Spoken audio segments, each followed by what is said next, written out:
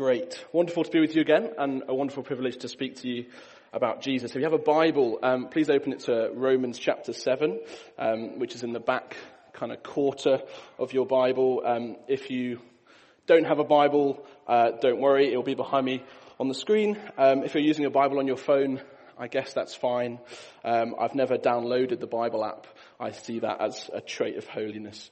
But also, don't feel any concern about using your contents page. Contents pages in your Bible are awesome. Please use them if you don't know where Romans is.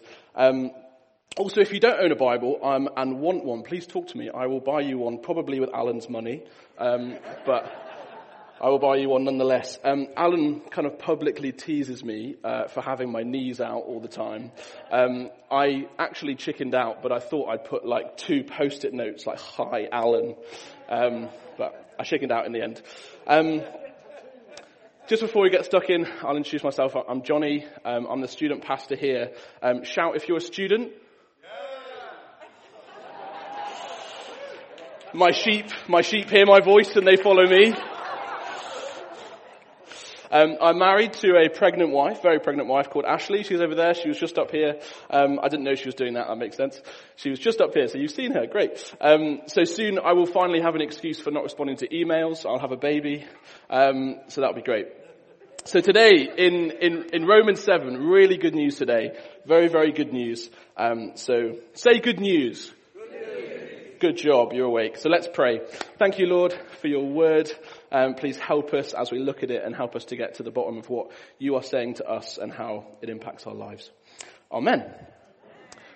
I am deeply suspicious of stuff that claims to be straightforward, claims to be easy. The last thing I attempted that claimed to be straightforward was assembling a shoe rack. Granted, I may have made the quite large mistake of buying it from B&M, but I found the instructions themselves to be really testing. Instead of printing them in various languages like IKEA, B&M adopted to save money by printing them in no languages at all. Just jaunty pictures of cartoon heads assembling the shoe rack. But these cartoon heads, they made a mockery of me. Absolute mockery. They made this job look very easy. I didn't. When I finished, I realized I'd put the legs on the top. It was a shambles. What sounds straightforward often isn't. Like any husbands in the room, have you ever been asked by your wives to go find something upstairs? I've never felt more panic, I tell you. When I tell Ashley that I can't find it and she gets up to find it herself, panic. Absolute panic. Now, in a much more profound way, as we go through this morning's passage, which is on the screen, which as they go is pretty straightforward, you may look at kind of areas of your life where you find it hard, places that you get discouraged, and you could find that this sounds suspiciously easy. If you don't worry. If you do, don't worry. Once we've kind of worked through these first 6 verses of Romans 7, we'll think for a few minutes about why it's so hard when it sounds so simple. We haven't gathered here to visit cloud cuckoo land. We want the voice of heaven to speak into the real world, the world in which we live our lives. So, just a few helpful things for us. I've got a clicker. That's probably useful. 2 helpful things before we read. Just a few helpful things for us to understand before we actually read the passage. The first is that Paul, who wrote this book, is directly explaining what happens when you become a Christian. That's kind of exactly what we're looking at today. He's explaining that when we come to Jesus, we don't just believe a message to be true. When we believe, there is a powerful work of the Spirit in us, a seismic change that changes us to the core. Now, in some senses, that's quite kind of familiar language. I guess you probably heard the phrase born-again Christian. But in this part of Romans, Paul's explaining what a massive change that is. Sometimes we kind of have to catch up with that change. Because when we believe in Jesus, we are joined to Jesus. His story, the gospel, the story, his cross, his resurrection, they become our story, our history. So that's number one. The second helpful thing to understand before we start is that Paul is explaining that radical change by asking questions that we actually may just not be that interested in. You see what I mean? If we look around our passage, take verse 7 for example, is the law sinful? Has that ever bothered you? Do you wake up on a Tuesday morning and think, is the Jewish law from 1500 BC sinful? Take verse 13, for example. Did the law which is good become death to me? Has that been on your radar this week? Ever? Through this passage, you're kind of bound to see the law. It comes up again. So it has to be central to making sense of it. And don't switch off because we don't care about the Jewish law. If we come at this passage like, I don't care about the law, I've got my own questions about my real life now, we actually try and make Paul's answers answer our questions. And it kind of won't make sense. It's like in a maths problem. Lizzie, you'll help me out. I was teaching Lizzie some maths. If we've got question 2 plus 2, answer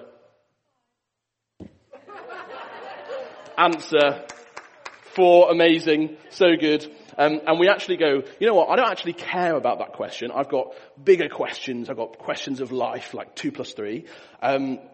You'll kind of come at that and the answer won't be correct, right? If we just slap our question 2 plus 3 and the answer of 4 won't be correct. We have to match what we want answers to the questions that Paul is answering. Does that make sense? I hope that makes sense. We can't kind of insert our own questions. And I think there is a danger for us as we read that we'll come away from it and be like, oh, great, that was nice theology. Thanks, I know a bit more. Great, I'll be on my way. But if this passage was only for Jews who follow all these rules in the Old Testament, 1, it wouldn't be the Bible. And 2, it's just not how Paul works. He's talking to me here. He's talking to you here. He believes there's truth for our 21st century lives here. So, let's get stuck in. Verse 1, Paul gives us a principle. Great. Or do you not know, brothers, for I am speaking to those who know the law, that the law is binding on a person only as long as he lives. Paul's aim here is to first clarify our relationship to the law. We may be fairly clear on that. We may be fairly clear that we are not under Jewish law. We aren't tempted to start celebrating Jewish festivals or start trimming the corners of our beards or clear the seafood and sausages from the fridge. But we're 100% clear on that. However, if you ask what is our relationship to the rules, we may understand a little bit more of where he's coming from. If you're here and you're not following Jesus, I promise you you'll be following something which has its own set of rules. And if you are a Christian here, what part does God's rules have in your life today, and how do you relate to them? That's kind of where we're going. And this is applicable to all of us here, whether you love Jesus or you hate him. You may be here thinking, Christianity, this God stuff, it's just a bunch of rules. If you follow them, you go to heaven, and if you don't, you go to hell. And that thought is exactly what Paul is addressing. Now, the principle Paul gives here is clear, and he expects us all to take it at face value. A law is only binding to the living. If you're a lawyer here, any lawyers? Ackland? Great. We've got one. Great. If you're a lawyer here, you might be thinking, actually, Jonny and Paul, when you die, your estate can be sued and you can have obligations. But that's overcomplicating it. Paul's making a core point, a principle that he kind of expects everyone to accept, is that death ends obligation. If someone dies, we don't expect them to fulfill their promises to us. If someone makes a contract with someone, we don't expect them to fulfill it personally keep it. Death ends obligation. And he fleshes this out in an illustration in verses 2 and 3. Let's read. For a married woman is bound by law to her husband while he lives. But if her husband dies, she is released from the law of marriage. Accordingly, she will be called an adulteress if she lives with another man while her husband is alive. But if her husband dies, she is free from that law. And if she marries another man, she is not an adulteress. Now, I think that the reason that Paul is using a woman here in this illustration is that under Jewish law, a woman couldn't initiate a divorce. That meant that a woman could not release herself from a marriage unless her husband died. She would always be a married woman. And I'm not saying that to shock you. I'm saying that because it's super important to understand the passage today. There was no way a woman could, by her own volition, her own desire, her own will, end a marriage. But biblically and logically, marriage doesn't survive death, right? If Ashley, my wife, dies, I can't commit adultery to her, no matter how much I loved her, no matter how much I was devoted to her, or even how happy I was. I am completely free to marry another. If you're thinking, I get it, but so what? You're in luck. Paul's given the principle, he strengthened it with an illustration, and now he applies it here in verse 4. So let's read. Verse 4, likewise, my brothers, you also have died to the law through the body of Christ, so that you may belong to another, to him who has been raised from the dead, in order that we may bear fruit for God. I see 4 stages here. 1, we were married to the law. Whoa, Johnny, I'm single, back off. I'm not married. I hear you. But the language here in verse 4, belong to another. That word belong is actually the same in the original Greek as marry in the verses above. Paul's saying we belonged, we were married to the law. And this applies to everyone, not just Jews. No one escapes this. You either belong to the law or you belong to Jesus. We all worship something. We all belong to something, whether it's sex, money, power, alcohol, drugs, social media, a football team. We all belong to something. And Paul's point here is that we either belong to Jesus or we don't. We belong to the law. And the law is a terrible husband.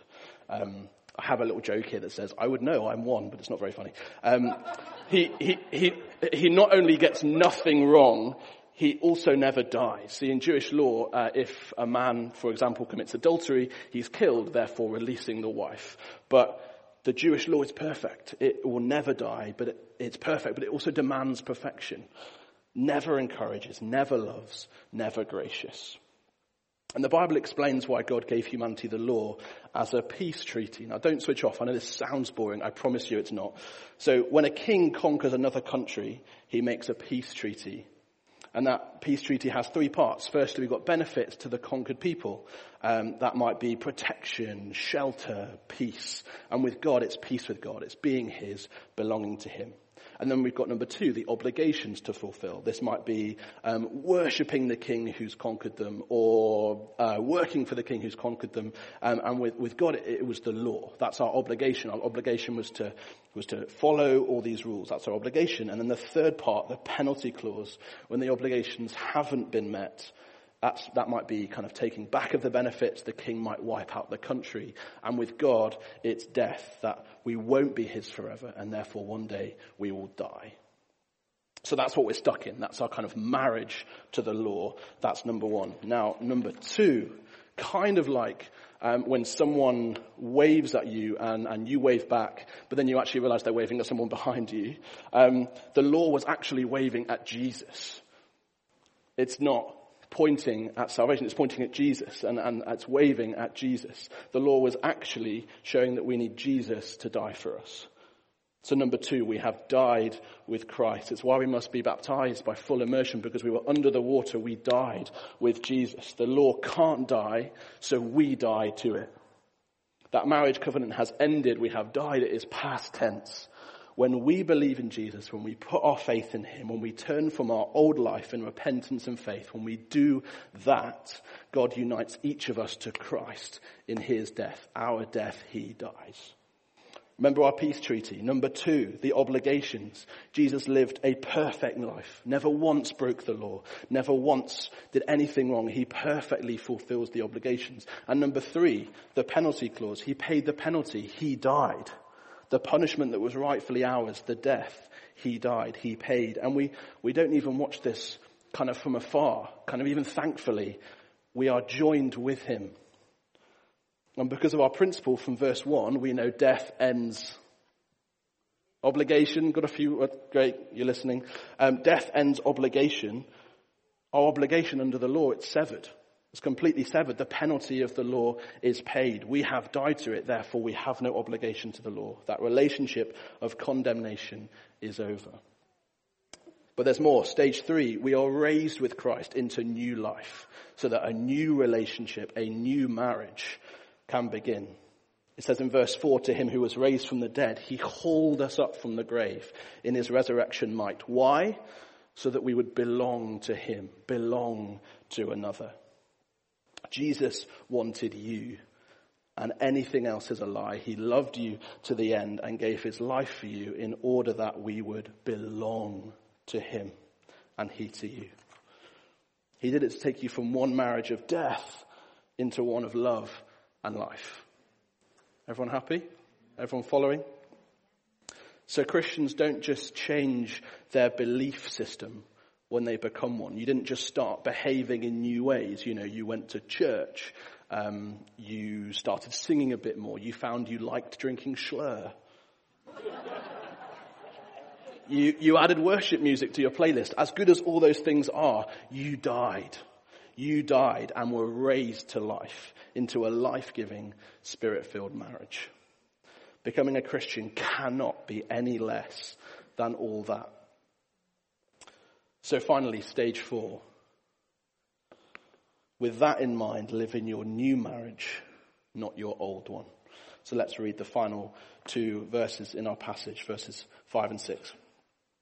For while we were living in the flesh, our sinful passions, aroused by the law, were at work in our members to bear fruit for death. But now we are released from the law, having died to that which held us captive, so that we serve in the new way of the Spirit and not the old way of the written code. You see, verse 5, I was trying to do it with my voice, but it starts with for when, that's past tense. Verse 6 starts with but now, present tense. This is today, this is now, live in your new marriage. But as I said at the start, why can this be so hard when it's said so straightforwardly like that? Just live in your new marriage. Because it does sound so straightforward, even to me as I talk about it, but I know real life. I know what it's like. I know what I'm like. So 2 reasons why this is so hard when it sounds so simple. Number 1, we treat the law as if it saves us. The challenge for us is that we're so rooted in the old way, the old marriage, that we just keep going back to it. So a key question is, why doesn't the old way of the written code, like it says in verse 6, work to save us? Is the law bad? I guess is a good question. Well, in Paul's words in the next verse, in verse 7, he says, by no means. That's kind of first century language for not a chance, mate. This isn't a preach about like, oh, the rules are bad, let's just throw them out and just live like we want to live. That's not at all what I'm saying. You see, the law was only ever meant as a diagnostic tool. If you take your car to the garage, they'll hook it up to some fancy computer. The computer will think for a little bit and it will print you a list of things, list of faults with your car. Can you at that point go, marvelous, lovely job, I'll be off then? No. An accurate diagnosis changes nothing. It doesn't mean that the computer's faulty. So the law isn't bad. It's not wrong. It's not the problem. The problem is sin. It's kind of defined as anything in rebellion to God. The problem is what sin does with the law. You see in verse 5 when it says, our sinful passions aroused by the law. It says later in this passage that sin seizes the opportunity through the law. Sin gets a grip on us. Sin says, stuff that's forbidden, yeah, that's the good stuff. At the Hub, our student-led gathering that we have on a Sunday evening in term time, there's this balcony at the back with no stairs, no lift. There's just absolutely no real way that you can see to get up. And my goodness, you should see how much time the students invest in thinking up elaborate plans to kind of get me to leave the room or turn my back so that they can climb onto this balcony. When something's forbidden, when there's a law, sin seizes the opportunity. It goes, yeah, that's the good stuff. Sin kind of takes what's good and it twists. And we worry that we might be missing out. Have anyone in this room ever heard someone say, imagine if none of that Christian stuff isn't true and you've denied yourself that for nothing? It says, you don't have to forgive. You don't have to be patient for the umpteenth time. That's too much. If anyone expects that of you, they don't know what you've been through. This time you can stand on your own righteousness and you can hold it against that person. Every single one of us has heard that voice, right? We may know that what we're doing isn't loving our neighbor, but we go along with that voice of sin that says, don't care, I'm not doing that, and no one's going to tell me I should. Paul's saying, good law produces bad results. Sin seizes the opportunity to achieve evil through good. It takes it and it drags the law in as its unwilling accomplice. A great example of this that we see, hopefully, or probably we all know this story, is the tree in Genesis. The law comes and says, you may surely eat of any of the trees in the garden, but just don't eat of that one tree because you will surely die. The voice of sin comes and says, and I quote, did God really say, probably should add a few L's in there in my opinion, did God really say that you shouldn't eat of any tree in the garden?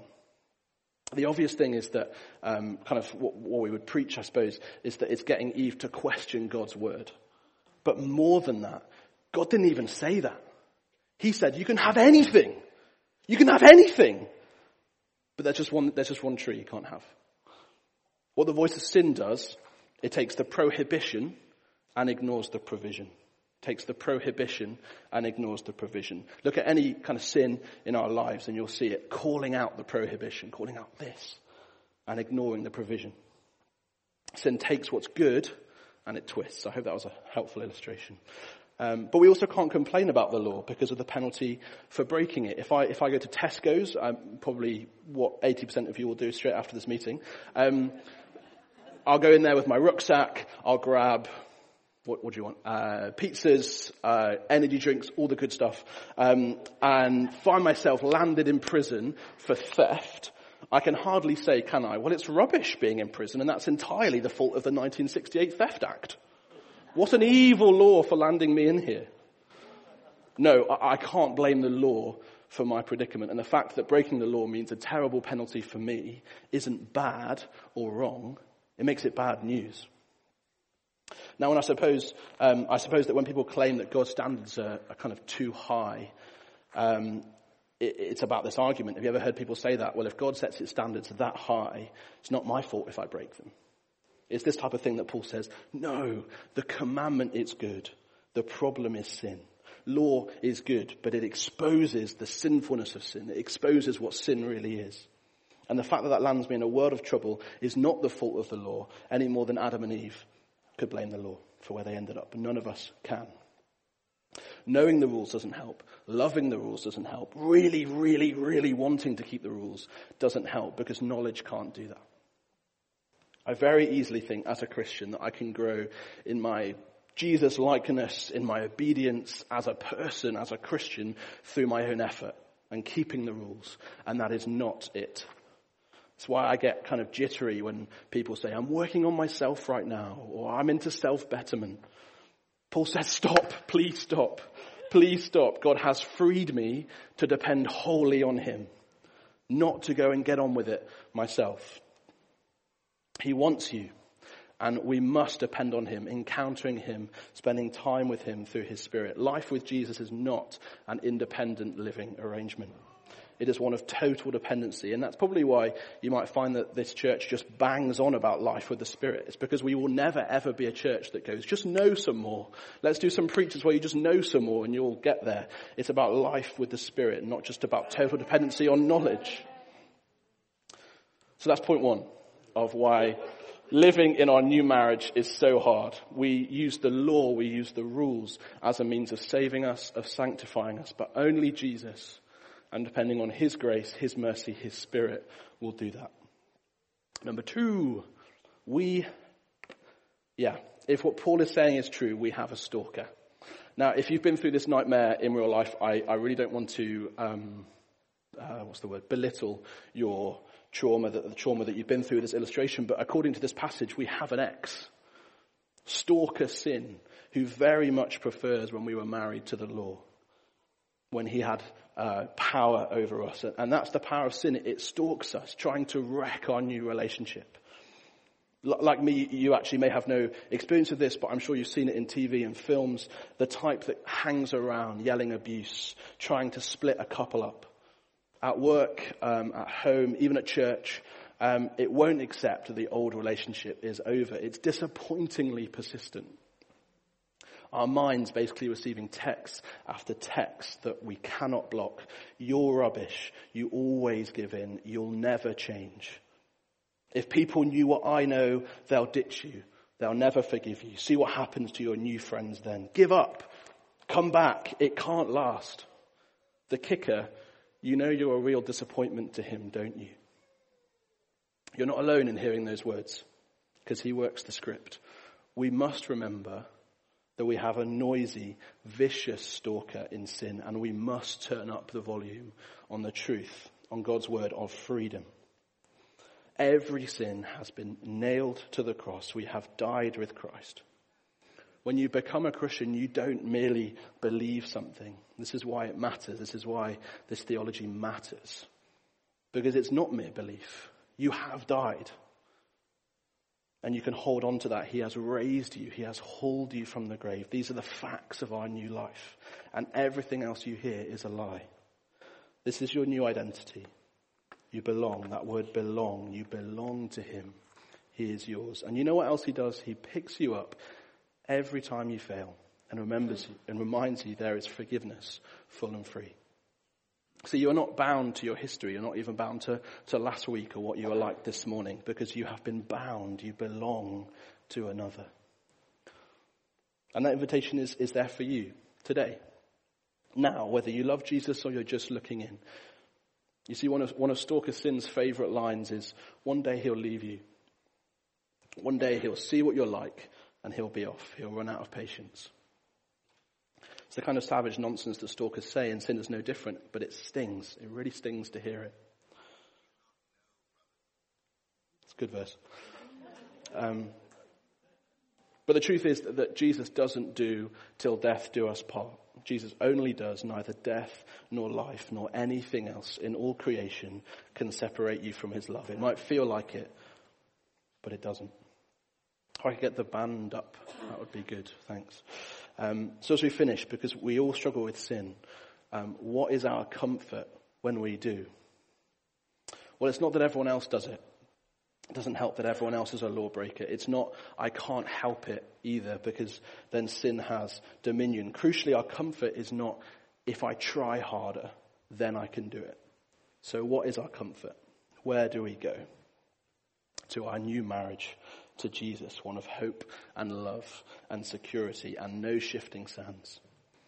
If you follow Jesus this morning, we've read in verse 6, we have been released, past tense, in order that we would serve present in the new way of the Spirit and not the old way of the written code. One of the great promises before Jesus came was that there would be a new marriage with new power, God's Spirit poured out on his people, the law being written on their hearts, not just their heads, being lived from the inside to the out. And Paul's saying in this passage, that promise has been fulfilled in you. God has given you his Spirit, that having been freed from the clutches of sin and death, we might live in a new life with him every day, in every way, free from condemnation and fear, certain of his love. See, our struggle isn't to keep this long list of rules. Our struggle is to believe and keep in step with the Spirit. He does what the law cannot. He takes the diagnosis, remember the car and the computer, he takes the diagnosis and he brings the remedy with power. Rules can never change you, but Jesus by his Spirit can, and he will.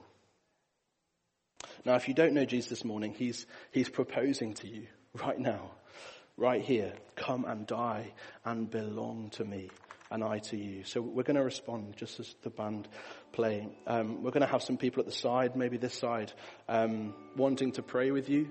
If you want to respond to that proposal from Jesus of belonging to him, I want you to be brave. I want you to be super brave and come to the front. You can bring someone with you if you want. And we will rejoice with you. We will rejoice with you and we will bring you to the Father in prayer. And for believers in this room, if you are feeling the effects of stalker sin, if you feel that he's got a megaphone in your mind and you're listening, we must pray with you and walk with you as your church. So please do come out for prayer in the same space.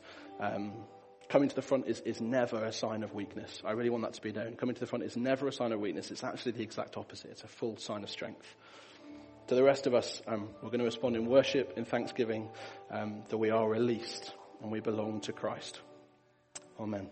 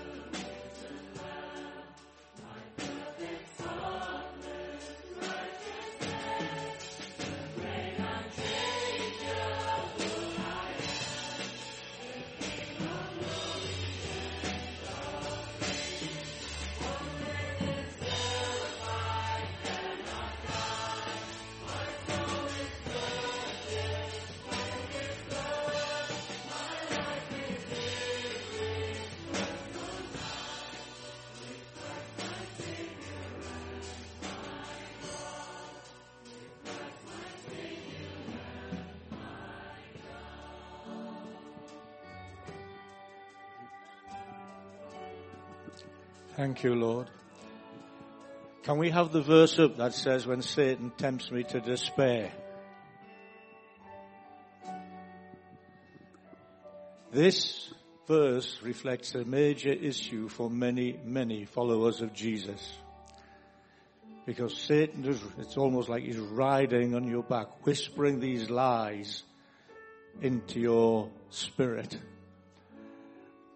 And he's tempting you to give up because you are not good enough.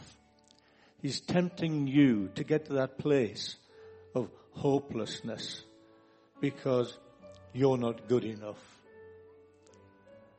But this verse also gives us the answer. Upward I look and I see him there, who made an end to all my sin. So right now, just close your eyes, and I want us to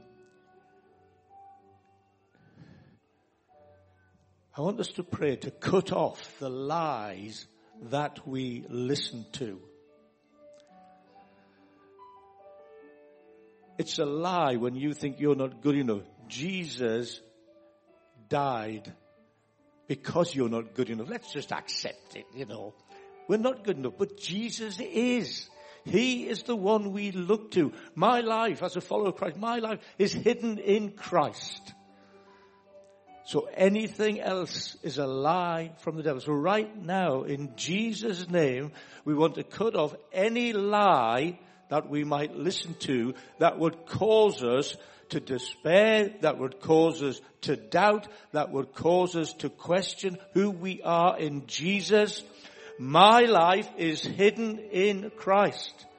If you have accepted Jesus as your Lord and Savior, you are dead to the law. Your life is hidden in Christ. You are bound to Him for eternity, and He lives forever. That is our hope. That is our destiny. That is the reality. And we need to cut off the lies that would lead us to defeat. Jesus never leads us to defeat.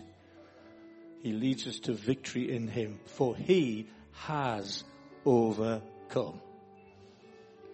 He has overcome. So Lord Jesus, right now, I want to thank you. I want to thank you that our lives are hidden in you, that our eternity is guaranteed in you, and that you have guaranteed, you have promised never to leave us nor forsake us. We rebuke the lies of the evil one, and we give all the glory to you. Can we sing that verse, Andy?